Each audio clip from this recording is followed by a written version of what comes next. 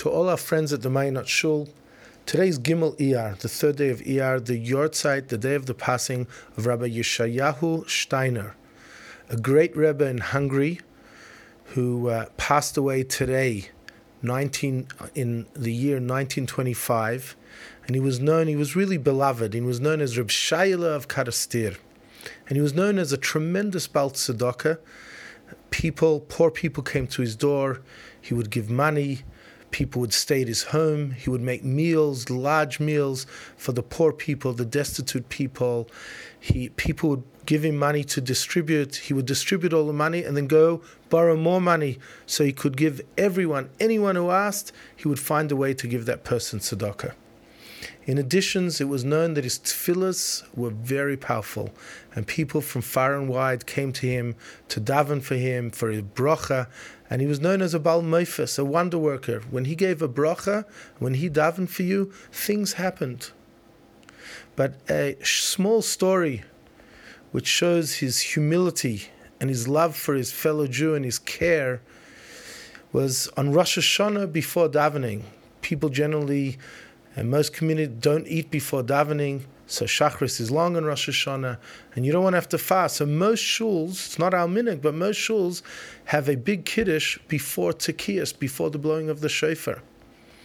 And usually who sets up the Kiddush? The Gabba, the volunteers, the Shamish. But the Rav of the Shul, the Rebbe of Karistirer, to set up the Kiddush, it's unheard of. Yet in Karistirer, you would go to the back of the Shul, and Reb Yeshayeleh was cutting up the kugel. One of the Chassidim said, Reb Yeshayeleh, this is not for you. You know, most Rebbes, what are they doing before Tekiyas Shofar? They're davening, they're crying, they're thinking the kavanas of the Arizal, the special mystical thoughts and intentions about Tekiyas Shofar. What is Reb Yeshayeleh doing? He's cutting up the kugel for the Yidden. So he said, my friend, all the great tzaddikim have kavanas Arizal. I have one kavana.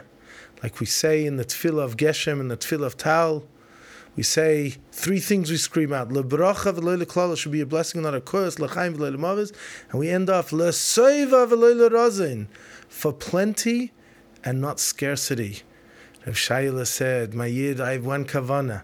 Lesoiva v'lo lerazin, that the Yidden should have plenty and they should have Kiddush. And chas v'shalom, no one should be hungry or lacking. So we give a bracha. We should think about the other Yidden, le'soiva v'lo lerazin, that everyone should have plenty, have parnasa, and God forbid not be lacking in any way in parnasa for all of Am Yisrael, for the entire world.